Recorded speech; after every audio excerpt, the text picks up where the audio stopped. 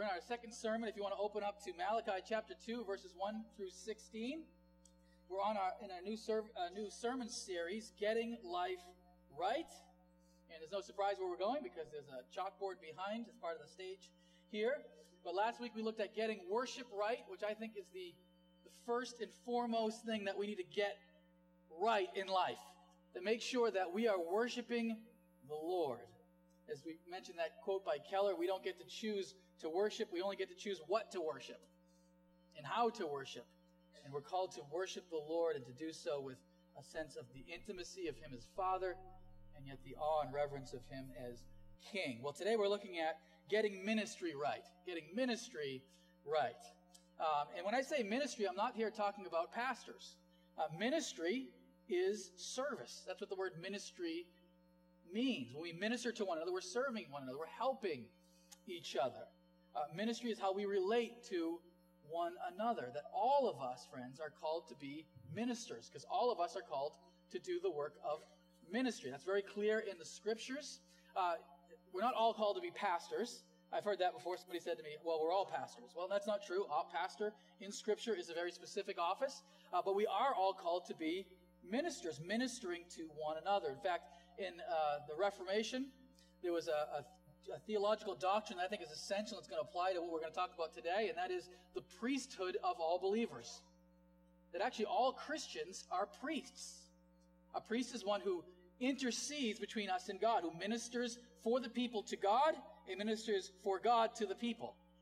And in Christ, we don't need an intercessor because Christ Himself is our Savior and Redeemer who has reconciled us to God. So we minister God's Word and God's love towards one another. In fact, we want to make this very clear. So some of you guys were in our bylaw meeting last week. We talked a bit about membership, but this is how it describes the role of members in our proposed new bylaws. The membership is responsible for the ministry of the church, prayerfully carrying out the vision, mission, and core values of the church by using their spiritual gifts, participating in the life of the church, and contributing to the work of ministry. Ministry is not in the hands of pastors, it's in the hands of the whole congregation. And when you think about it, that multiplies the effect of ministry. See, some people have a very different view of ministry. They look at the pastors, maybe the elders, as those who are doing ministry, and the congregation as those who are receiving that ministry. So if you look at it that way, you only have about 2 to maybe 7 ministers here at our church, and really only about 100 to 150 people who are being ministered to. But if you kind of have a paradigm shift and you look at this totally differently and say, all of us are called to do the work of ministry, now you have 150 people doing ministry not only to one another, but also to our community and beyond. That's the picture of Scripture. We're all called to do ministry. That's why it's so important, friends, in our life to get ministry right. And we're going to look at Malachi. We're going through the book of Malachi. We're in chapter 2, verses 1 through 16. And as I've mentioned, Malachi is got the sort of scorched earth perspective, not a high view of what's going on in Israel at this time. Things are not well in Israel. So he's very harsh in his rebuke of them. But I think, as I said, as we read this book that's 2,500 years old, we see an immediate relevancy to us in the way we do ministry here today. 1 through 16. We'll have it on the screen too. And now, O priests, this command is for you. If you will not listen, if you will not take it to heart to give honor to my name, says the Lord of hosts, then I will send the curse upon you and I will curse your blessings. Indeed, I have already cursed them because you do not lay it to heart. Behold, I will rebuke your offspring and spread dung on your faces, the dung of your offerings, and you shall be taken away with it. So shall you know that I have sent this command to you, that my covenant with Levi may stand, says the Lord of hosts. My covenant with him was one of life and peace, and I gave them to him. It was a covenant of fear, and he feared me. He stood in awe of my name. True instruction was in his mouth, and no wrong was found on his lips. He walked with me in peace and uprightness, and he turned many from iniquity. For the lips of a priest should guard knowledge, and the people should seek instruction from his mouth. For he is the messenger of the Lord of hosts. But you have turned aside from the way You have caused many to stumble by your instruction. You have corrupted the covenant of Levi, says the Lord of hosts. And so I make you despised and abased before all the people, inasmuch as you do not keep my ways, but show partiality in your instruction. Have we not all one Father? Has not one God created us? Why then are we faithless to one another, profaning the covenant of our fathers? Judah has been faithless, and abomination has been committed in Israel and in Jerusalem. For Judah has profaned the sanctuary of the Lord, which he loves, and has married the daughter of a foreign god. May the Lord cut off from the tents of Jacob any descendant of the man who does this, who brings an offering to the Lord of hosts. And this second thing you do, you cover the Lord's altar with tears, with weeping and groaning, because he no longer regards the offering or accepts it with favor from your hand. But you say, why does he not? Because the Lord was witness between you and the wife of your youth, to whom you have been faithless, though she is your companion and your wife by covenant. Did he not make them one with a portion of the Spirit in their union? What was the one God seeking? Godly offspring. So guard yourselves in your spirit, and let none of you be faithless to the wife of your youth. For the man who does not love his wife but divorces her, says the Lord, the God of Israel, covers his garment with violence, says the Lord of hosts. So guard yourselves in your spirit, and do not be faithless. The word of the Lord. We're called to minister as priests, especially to our families. We're called to minister as priests, and especially to our families. There's a breakdown in your bulletin. There's going to be 2 main points, but 2 subpoints under those 2 main points, because he says the second thing. So there's 2 points here. The first is that we're called to minister as priests to God and people. So first, ministering well to God, ministering well to people. And then, second point, we're called to minister to our families in particular. And we minister well to our spouses, for those who are married, and minister well to our kids, for those who have kids. So we're starting here with verses 1 through 12, looking at that we're called to minister as priests to God and people. And first, we minister well to God. That we are all, in a sense, priests. We're all, as we said, ministers in the sight of God, and a priest was a minister. And therefore, the priesthood of all believers, this applies to every Christian. Now, is there an application specifically for pastors? Sure. I think there's an application for leadership in the church and that kind of thing, but I really think it applies to all Christians. In verses 1 through 9, and then verses 10 to 12, he even says here, have we not all one Father? Has not one God created us? So he extends the application there to certainly refer to all of God's people, all of those who recognize God as Father, all who recognize him as Creator. And what he does here is begins to talk about what a priest does in the sight of God. That the first and foremost responsibility of a priest is to minister to God, which is to serve God, or to minister in the sight of God, before God, always.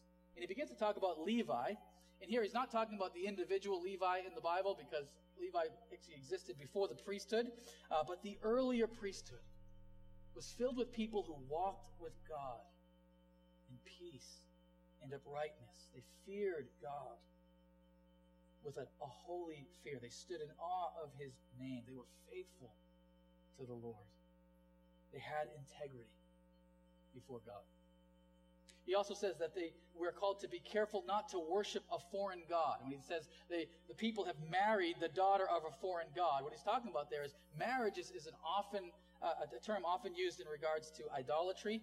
When you're unfaithful to God, it's like being unfaithful to a husband, a wife being unfaithful to a husband. We are the bride of Christ, and so when we turn to another god, we are in a sense committing adultery on our God. That's the idea. They've turned to marry the daughter of a foreign god. They've turned to other gods, whether that's Baal or Molech or Asherah or all these ancient Canaanite gods and other gods of the nations. They have left the worship of the one true and living God. Friends, the point is, before you can minister to others, before you can learn to serve others, we look to minister before God. That's the priority. What is your relationship with God like? Do you walk with God? That's the common illustration in Scripture, walking with God. And the idea is not, is your relationship with God perfect? Do you live in complete obedience? None of us do that, just understand that. But is it the priority of your life? Are you one who has the integrity of the earlier priesthood? Or are you like these hypocritical priests? It's interesting how graphic he is to describe how God will treat these priests. He'll take the dung of the animals. You can imagine they're bringing all of these goats and sheep into the temple. There's going to be a lot of mess and a lot of smell. Not to mention, as they sacrifice these animals, they're pulling out the entrails, not to be too graphic here, which includes a lot of refuse. And he's saying, you priests, you dress in your fine, clean linen, and you look so holy to the people. Let me take the dung of these animals and smear it all over you so they can see what your heart is really like. To make your hypocrisy stand out and people can see what you're like. That's his point here, friends. Is your first and foremost your relationship with the Lord in order? Are you firm in your faith? Do you believe the gospel?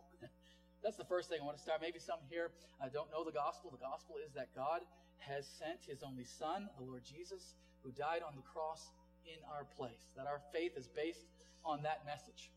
That's the heart of the gospel. That's the heart of the scriptures. All of the Bible all the Old Testament points forward to Jesus. All of the New Testament points backward to Jesus. He's the one who has come to redeem us as his people. I mentioned communion in the beginning. Even communion and baptism, which we'll have soon enough here, even those point to the gospel.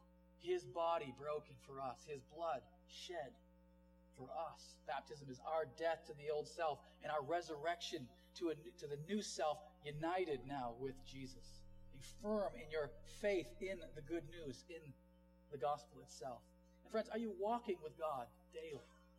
And that idea of walking kind of brings to mind that there are ups and downs, that there are turns and difficulties and twists to the Christian life, and cuts and bruises and burns at times. But are you still on the path, walking with the Lord? Before we can minister this outward to serve one another, this has to come first. Make sure you're taking it in. Are you yourself nourished before you seek to feed others? You've heard this probably before. Before you can seek to make other people happy, are you yourself happy? What kind of person who's not very happy can make other people happy, right? It's like a physician who walks in the room and he's hundreds of pounds overweight, and he's smoking a cigarette and says, all right, we need to talk about your health, right? There's something wrong there. Is your walk with the Lord strong and firm? Before we look outward, let's look inward. I like what John Owen, a famous Puritan writer, said. I think truly that no man preaches that sermon well to others that doth not first preach it to his own heart. He who doth not feed on and digest and thrive by what he prepares for his people, he may give them poison as far as he knows. For unless he finds the power of it in his own heart, he cannot have any ground of confidence that it will have power in the hearts of others. That's not just for preachers, that's for all of us. And you feeding on God's word so that you know when you're talking to somebody else about the Lord and you're ministering to them that you've eaten of that same food first and foremost. Let's make sure that's true of us, friends. Let's make sure that's true of us here at First Baptist, that our theology is sound. That's one of the things we're doing in our new bylaws too. But we've redone our statement of faith. We've included a lot more scripture into our statement of faith to make sure we're well grounded. We're grounded on the essentials. We're not going into the non-essentials. We leave a lot of room for that. But are we solid in our theology? And is our whole structure sort of based on what the scriptures teach about membership and eldership and all of these different issues? Is our worship strong? We talked about this, of course, last week, but are we looking to God that we're meeting with him first and foremost? Are you at times drawn to tears when you worship, friends? Is it based on the solid ground of the gospel? Like we sang earlier, before the throne of God above, I have a strong and perfect plea. Or how deep the Father's love for us, friends. Are we building our worship on the solid gospel and enjoying God in relationship? Is the preaching solid? Are we receiving good preaching? I hope so, because I'm the primary preacher, but I know we have other people who come in to preach at times. And one thing I think I've noticed about this church, we have a pretty good high standard of preaching. So I feel like if I brought in somebody who did not preach very well, didn't preach the word very well, I would hear from you guys. You would say, Rick, who was that guy you brought in? He didn't teach us the word. I like that. We have a high standard of preaching. Sometimes we bring in somebody and people say, Rick, I wish you preached more like that guy. So I don't mind. I don't take offense at that. I say, that's great. I want to feed you the best food I could possibly find if I'm not around. We want that. Like Terry Dorset last month did an outstanding job of preaching us the scriptures, friends. Are we solid in our preaching? And friends, is our prayer consistent? Are we regularly in conversation with the Lord? We go vertical before we go horizontal. Are we constantly in conversation with the Lord? Isn't it interesting? I'm sure everyone here, you could sit down with a good friend and you could kill an hour over a cup of coffee with no problem. 2 hours over a cup of coffee with no problem. But to sit down and speak to the Lord for 15 minutes a day is the biggest struggle. Why is that? Talking to God should be something that comes natural to us as His children and as His people. Priest's first job was to know God well. It doesn't end there, but it starts there. And then everything overflows from there. Second subpoint there, minister well then to people. Will it minister well next to people? As he says here, a priest guards his lips. He's careful with his instruction. He's careful with his message to other people because he wants to make sure, or she wants to make sure for a Christian today, who, again, the priesthood of all believers, as we minister to other people, that what we're saying about the Lord or about life is true and right. When you think about it, friends, instructing others can lead into two different things. One, evangelism, when you're talking to someone who doesn't know the Lord and you're helping them understand who God is and what God has done. You're sharing the good news with somebody who perhaps doesn't yet know Him. Or it's discipleship. You're talking to somebody and helping them know the Lord more. Maybe somebody who already does believe in the Lord Jesus, but they're coming to a deeper, more solid relationship to them. That's what ministry is. It's ministering with our lips, partly, to one another. Either that's talking to somebody who doesn't know the Lord and helping them to understand who He is, or discipling someone who already does know the Lord, that they might know Him even more. Or do our lips cause folks to stumble, as he says here? That these priests are causing people to stumble. They're leading people into sin with their words rather than drawing them to God. He ends this section by saying that they're only showing a partial teaching of the word. They're not teaching the whole counsel of the Lord. They show partiality in their instruction. I think we can do the same thing, friends, where sometimes we only want to talk about the good parts of the Bible and not give people the whole picture of the Scriptures. I was listening to this one Christian leader who was on Bill Maher's show. What's that show on HBO there? Not recommending the show in any way. But every time Bill Maher asked him, well, what doesn't the Bible say this about sin? He would just say, well, yeah, but it says this about, helping the poor. He'd say, well, doesn't it say this about God's judgment? He'd say, yeah, but it also says this about loving your neighbor. He was just unwilling to even deal with the difficult parts of Scripture.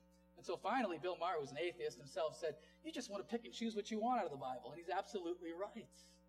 And if we only take what we want from the Scriptures, what are we doing? We're not actually teaching who God is. We're just creating a God based on what our own desires are. We're going to be faithful to His Word. A priest is one who is a faithful messenger. In fact, that was my whole doctoral thesis. That's what I wrote about. Preaching is heralding. We're speaking God's Word clearly and rightly. Even if we're not necessarily comfortable with it, are we teaching people who God is? Friends, that's the sort of basis for any relationship. If you only allow God to tell you what you want to hear and what you like to hear, you don't have a relationship with God. You're just using the Bible as a good self-help book. But a relationship allows yourself to be challenged, to be pushed, to be uncomfortable at times as we seek to grow. He says also that they are faithless to one another. They broke covenant with each other, that Israel was not doing well at ministering to one another. Not just speaking to one another, but actually being faithful to care for each other. So the point is, after we take it all in, after we're right, vertically things are right, that our worship is strong, and it needs to come out after that. It needs to come out in its overflow. Jesus said somebody asked Jesus, what's the best and greatest commandment? What did He say? Love the Lord your God with heart, soul, mind, and strength. But He quickly added, and the second is like it. Love your neighbor as yourself. Can't end with just your relationship with God. You're also seeking to minister to people. I think some Christians do miss this. Their whole Christian life is all about listening to good sermons, knowing lots of Bible trivia, and just basically being a theological egghead. got all the facts in their head there. I'm a strong Christian because I know the Bible inside and out. That's not enough. A priest was called then to go and teach and tell others. A priest wasn't one who just locks himself in the temple and keeps away from everybody else. He's one who spends time with the people, caring for them and ministering to them. Well, this was a real challenge for me. I remember when I came out of seminary, I had all this theological knowledge all in my head. It's all right there. And now I want to share it with others. And I was, I'd try to preach or teach a class, and I think I would just assume everybody knows everything, and I'd just be way over people's head, which is basically to say I was boring. Okay, that was the problem. When I came out, I was boring. Some of you guys are like, Rick, you're still boring. Maybe that's true. I don't know. But when I came out of seminary, I would use terms, and I didn't know how to break things down so it can be understood and they could hit people in their lives. Just one example. I remember I was teaching on a psalm. I was teaching a class on a psalm, and I kept saying throughout the psalm, the psalmist says, and as the psalmist teaches here, and on and on. And at the end of the class, I thought it was a good class, and somebody said, Rick, what is a psalmist? And I realized I never even explained that a psalmist is the one who wrote the psalm. Learning to just break things down so people can understand it. I like what Spurgeon said. Christ said, feed my sheep, feed my lambs. Some preachers, however, put the food so high that neither lambs nor sheep can reach it.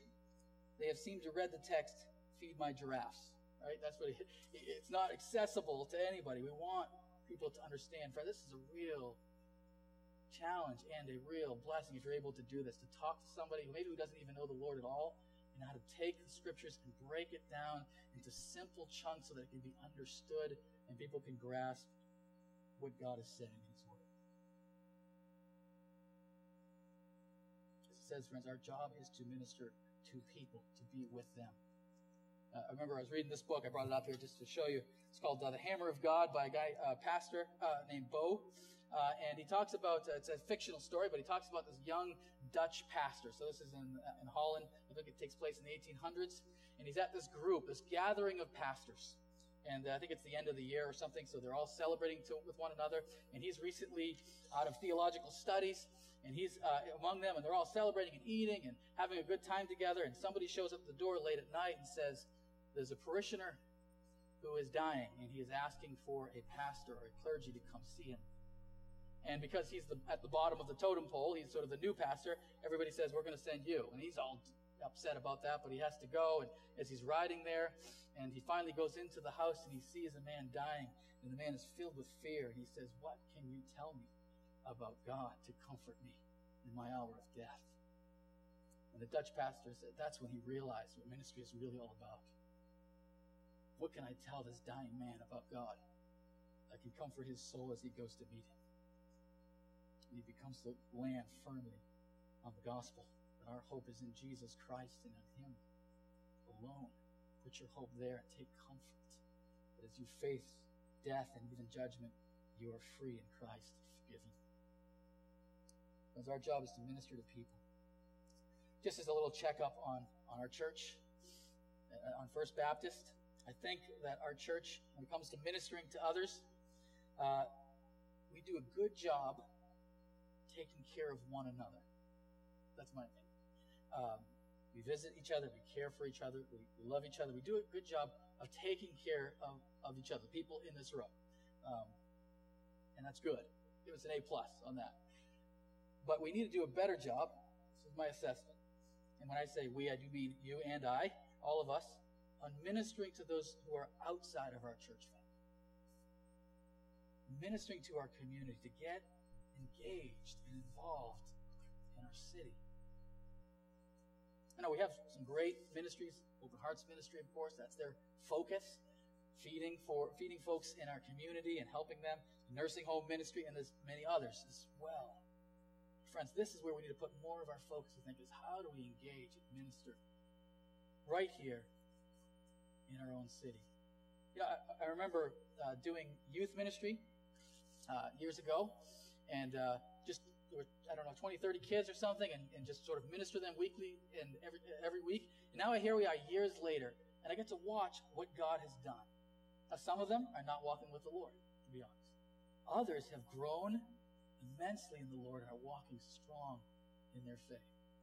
But here's the thing, friends. If you don't ever get out and sow, using the farm illustration, you never get to watch growth. So here's my application. Sow as often and as much as you can, because the more seed you get out there of the word, the more you'll eventually see some that receive it and grow. And let me just say this. This is where the highest peaks of joy come. I was listening to John Piper was talking. His dad was a traveling evangelist, and he said, he asked his dad, "Dad, you're the happiest man I know. Where does your joy come from?" And his dad said, "You go and travel around and watch people come to know Jesus for the first time, and then you'll know the joy that I have."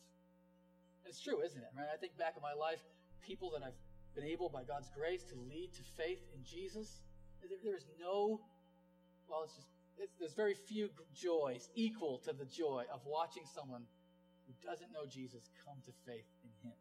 I mean, that's one of the greatest joys that we can experience in this short life that God gives us.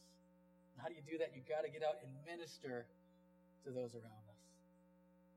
Friends, may the Lord help us to minister well to people, meaning not just people here, but also right in our community. And then we come to the second thing, verses 13 to 16. That we're called to minister, as we said, as priests to God and to each other. But we're called to minister to our families in particular. To our families in particular, 13 to 16. The second thing you do. And he says here that the people have come and they're weeping at the altar. And they're groaning and they're crying at the altar. And the reason why, he says, is because God's not accepting our offering. He's not answering our prayers. He doesn't seem to hear us. And God's answer through Malachi is, there's actually a very clear reason for this. And it's not rocket science. It's not brain surgery. The reason why I'm not listening and answering your prayers is because you've been unfaithful to your spouse. That's the reason.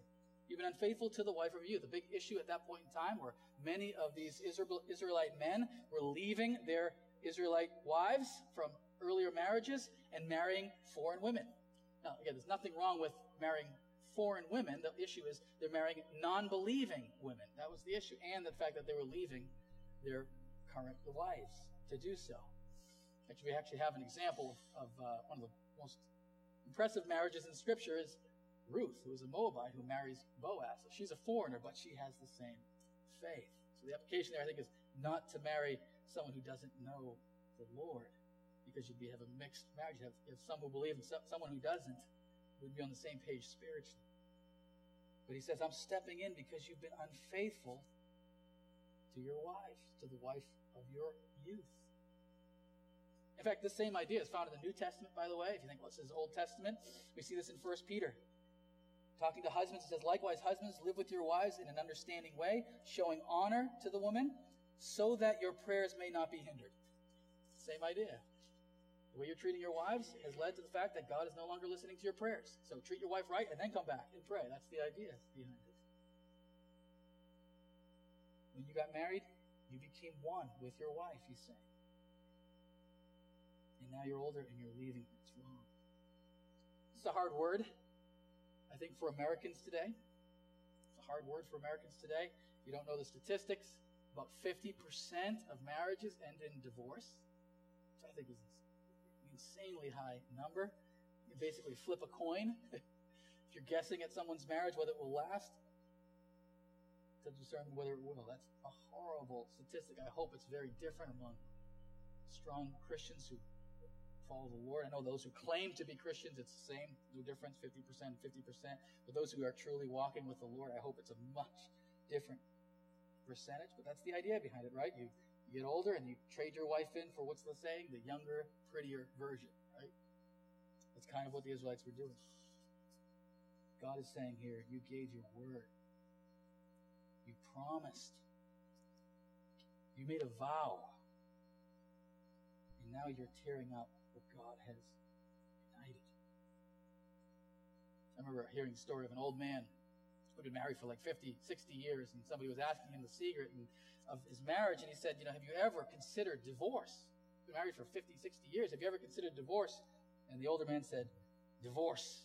Never have I considered divorce. Murder, yes, but never divorce. I think that's part of the secret. Actually, we got a picture here. We just recently did a renewal service for Jim and Teddy Hamill. Do we have that? There it is. And look, if you see, there's a little photo bomber on the left there. So Phil Randall decided to get into that picture during picture time. But there's Jim and Teddy next to him right there, and their kids in the back. What an awesome thing for us to celebrate 23 years of marriage through sickness and health with one another. Friends, I get the fact that we live in a broken and sinful world. So I'm not here to beat you up about your past. I know there's people who have all different types of divorce and things like that in their background. I just want to encourage you going forward. To minister to our marriages going forward. Let's remember the gospel of grace. Let's remember that Jesus died for our sins, that there's no sin that's unforgivable. That if there is some unfaithfulness in your past or messy and ugly divorces, whatever it is, there's grace, there's renewal. Understand? Let's look forward. What can we do to raise up marriages? Help each other. Celebrate marriage together as a church family. And for those who are single here, this is not a slight against you in the least. Actually, in the scriptures, 1 Corinthians says, those who are single actually have an advantage over those who are married. In one sense, it is actually better, he says, to be single than to be married. Because, for a very simple, practical reason, if you're married, you've got to devote most of your time or much of your time to serve and to minister to your spouse. Somebody who's single has more time to serve the Lord. So actually, he says one is actually better than the other, and then he says, well, each has their own gift. So there's a gift of singleness, and there's a gift of marriage. But we as a church want to raise up marriage, as is the application here in Malachi, to recognize and cherish long-lasting, committed marriages in our church. Friends, if you are married, love your spouse. Love your spouse and try and try. And if it's not going well, keep trying and trying and trying until your marriage is flourishing or it's over. One or the other. But try and try until one or the other has happened. The second subpoint here, we minister well to our kids. Part of ministering to others is to minister to our kids. Verse 15. What was the one God seeking? Why does God make such a big deal about marriage? Well, one reason, at least the reason that Malachi gives us here, is for godly offspring. Godly offspring. The Hebrew word zerah here. Godly offspring. I think offspring sounds like a very technical term. I mean, it sounds like almost like a scientific term here. All he's talking about is good kids. That's why, right? God is looking for godly kids. That's why he wants long-lasting, faithful Christian marriages to be committed to one another, that he could raise up the next generation of kids. You know, the reality is anyone can come to know Jesus. You could come from the most broken family, and we've seen this again and again. Those who have come from horrible, from parents who had a horrible marriage, maybe none of them were believing, and yet they come to know Jesus. So understand that 100% clearly. That being said, most Christians today come from Christian homes. That's just a statistical fact. It's because God loves to work through families. Most Christians are people who were raised by at least one Christian parent who loved them and taught them the scriptures, taught them the love of Jesus. That's one of the reasons God loves marriage so much, is for godly kids. You know, ministering to kids, ministering to children is a big deal in the Bible. It's a really big deal in the Bible. Notice how family comes as part of, and actually really the first part of our ministry. We see this in the New Testament as well. One of the qualifications for an elder is what? He has to have his family in order. Not that his family's perfect, because then none of us would be qualified, but is he taking care of his family first? And if he's not, stop trying to take care of the church, go home and start taking care of your family again, because that is your first little church. Your wife and your kids, if you're a man, or your husband and your kids, and that's your first little church, and that's the first area of influence. That's your first ministry before any others, is taking care of your family. And I get the fact there are people in different stages. There's some here who don't have kids. Maybe they're uncles or aunts. They have less influence. There are a lot of people who are grandparents. I envy you. I look forward to being a grandparent, actually. Some people say, I don't want to be called grandpa, it makes me sound old. I'm looking forward to be called grandpa. I want to be called grandpa. I love to have that relationship. You know, you have less influence, but nevertheless, you're there to influence, to love, to care for these grandkids, and then Send them home with mom and dad when you're done, too, which is great. You guys are blessed. And some of you guys say, well, I don't even have that. I don't have any grandkids. I don't even have any nieces or nephews necessary. Guess what? You're part of a church who ministers to kids. And every time we do a baby dedication, what do we say? Not only we dedicate this child and dedicate these parents, but we turn to the church and say, do you now dedicate yourselves to help these parents in any way you can to raise them so that they would know Jesus and grow in faith? And that's what we're called to do, friends. I just say, I love my kids, by the way. I was talking to a dad a few years back, and not someone here, but he said, I'm just looking forward to the day my kids are grown up and they leave the house. I'm the exact opposite. I'm not looking forward to that day. I wouldn't say I'm dreading that day, but I'm not looking forward to that day in which they leave home and I don't get to see them every single morning as I wake up. Take delight in ministering to your kids. Friends, we're making a big deal about kids here at First Baptist. I love that.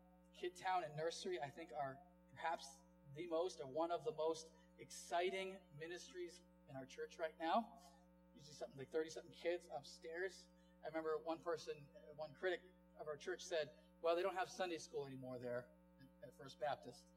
And this is somebody who doesn't even attend here. But I remember thinking, I don't know if you guys know this, the last year we did Sunday school, I know we have some Sunday school teachers who've taught faithfully for many, many years. But the last year we did Sunday school here, before the service, we had 4 kids. We had 4 kids, that's it. Now we have 30-something kids upstairs being ministered to. We changed the format, but ministering to our kids is absolutely a priority. And I would say this, friends, pray for us as a church as we seek teen ministry and college ministry. We really need to move better in that direction. Huge opportunity right here in our church, but right here in our city as well. We need God's guidance and God's provision to really be able to minister to our teenagers and to those who are in college as well. Our job here as a church is to strengthen families, not just when we're gathered, moms and dads, husbands and wives, sons and daughters, as they go back into their homes. Ministry is for the family in particular. Friends, as priests, we are called to ministry, especially to our families. We're called to minister as priests to God, first and foremost, in the sight of God, and to one another. The overflow goes from us outward to other people, and in particular to our spouse, we're called to be faithful to, and to our kids, and we're called to influence. After we get worship right, it's time for us to start thinking about ministry, which comes next. How do we serve others? And we're all called to be ministers. I don't know if there's any visitors here today, but I would say this. This is an awesome church family. I've been with this church since I was 14 years old, and I would just say ministry is happening here. People are being ministered to here. Marriages are being ministered to here. Kids are being ministered to here. People are being ministered to here. Our first priority is worship, but then we're ministering outward to one another. Miracles are happening here. You get to watch that happen all the time. And mission is happening here as we're seeking to reach our city. Let's close in prayer.